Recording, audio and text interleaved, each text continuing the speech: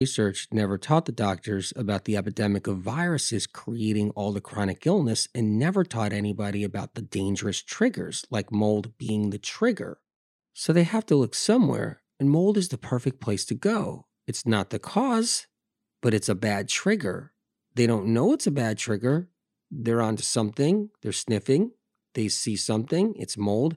They think they're sniffing it out. They get close, they get closer, almost there, closer, but no cigar. Let's talk about fruit mold. It's a harmless mold. It's an entirely different kind of mold. It's there to break down something that's decaying.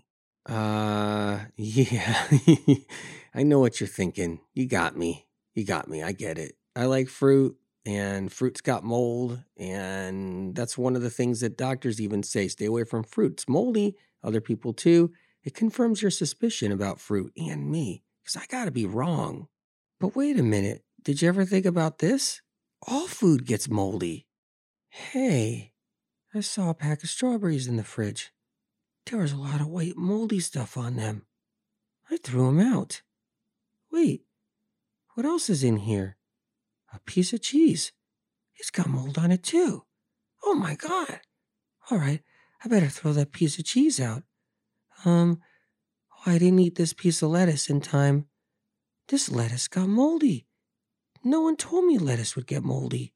I better throw that out. Hey, wait a minute. This broccoli got moldy. I guess it's not fresh. I thought only fruit got moldy. That's what I was told. Wait, there's some hamburger in here. Huh. Hamburger meat is actually moldy.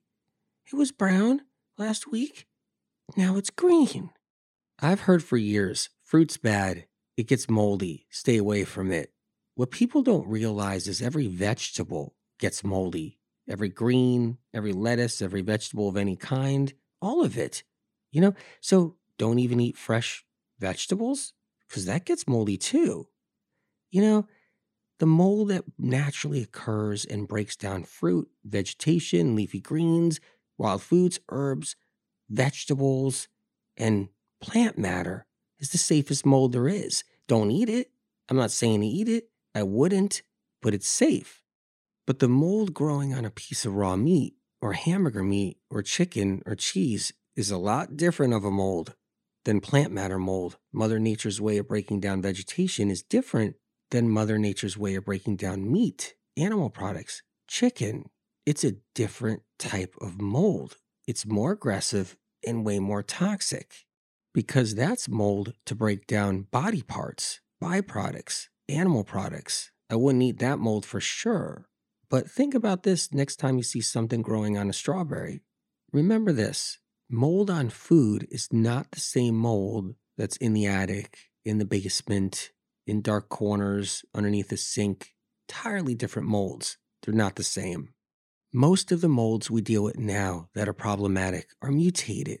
They've adapted to toxic chemicals and electronic frequencies and technology sources. Most of these molds have become immune to fungicides. This isn't the same mold naturally occurring on a strawberry or food. Don't get them confused. I want to give you guys some tools to fight mold. Naturally, the first place to go is to strengthen your immune system. If you're someone that's really affected by mold, it's triggered you bad, then we need to address what it's triggered. Viruses and bacteria, the underlying cause. Antivirals and antibacterials are very important. So let's talk antiviral minerals, nutrients, herbs, wild foods, fruits, leafy greens, and vegetables. Keep in mind, most of these are tools that are antifungal and they fight fungus internally, mold. These are some of the tools that I would use personally if I had mold exposure. Zinc is the first one right there. Everyone's zinc deficient. Zinc deficiency doesn't help an immune system that's already laboring, like laboring from mold. Anything that challenges your immune system can knock it down if your zinc is low, and mold challenges it. Mold doesn't like zinc. It's allergic to it, suspends it, slows it down. Zinc strengthens your immune system so it can gobble up the mold. Zinc sulfate is best. You can visit my website for the one that I would use. It's a resource for those who want to know what supplements I trust for myself, my friends, and my family. You can ask your doctor what works for you, what's good for you. Quality matters, especially when it comes to zinc. You don't want one with preservatives and fillers that cancel out the good it's doing for you.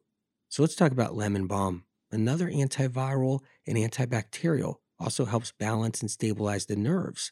Symptoms associated with mold are mostly neurological. I would consider listening to the neurological symptoms episode if you get a chance.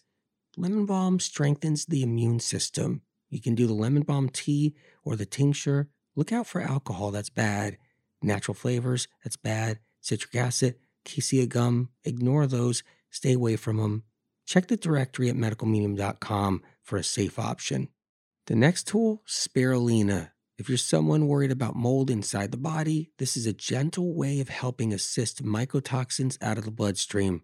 A little bit goes a long way with mold. Spirulina is a powerful wild food source. Vitamin C.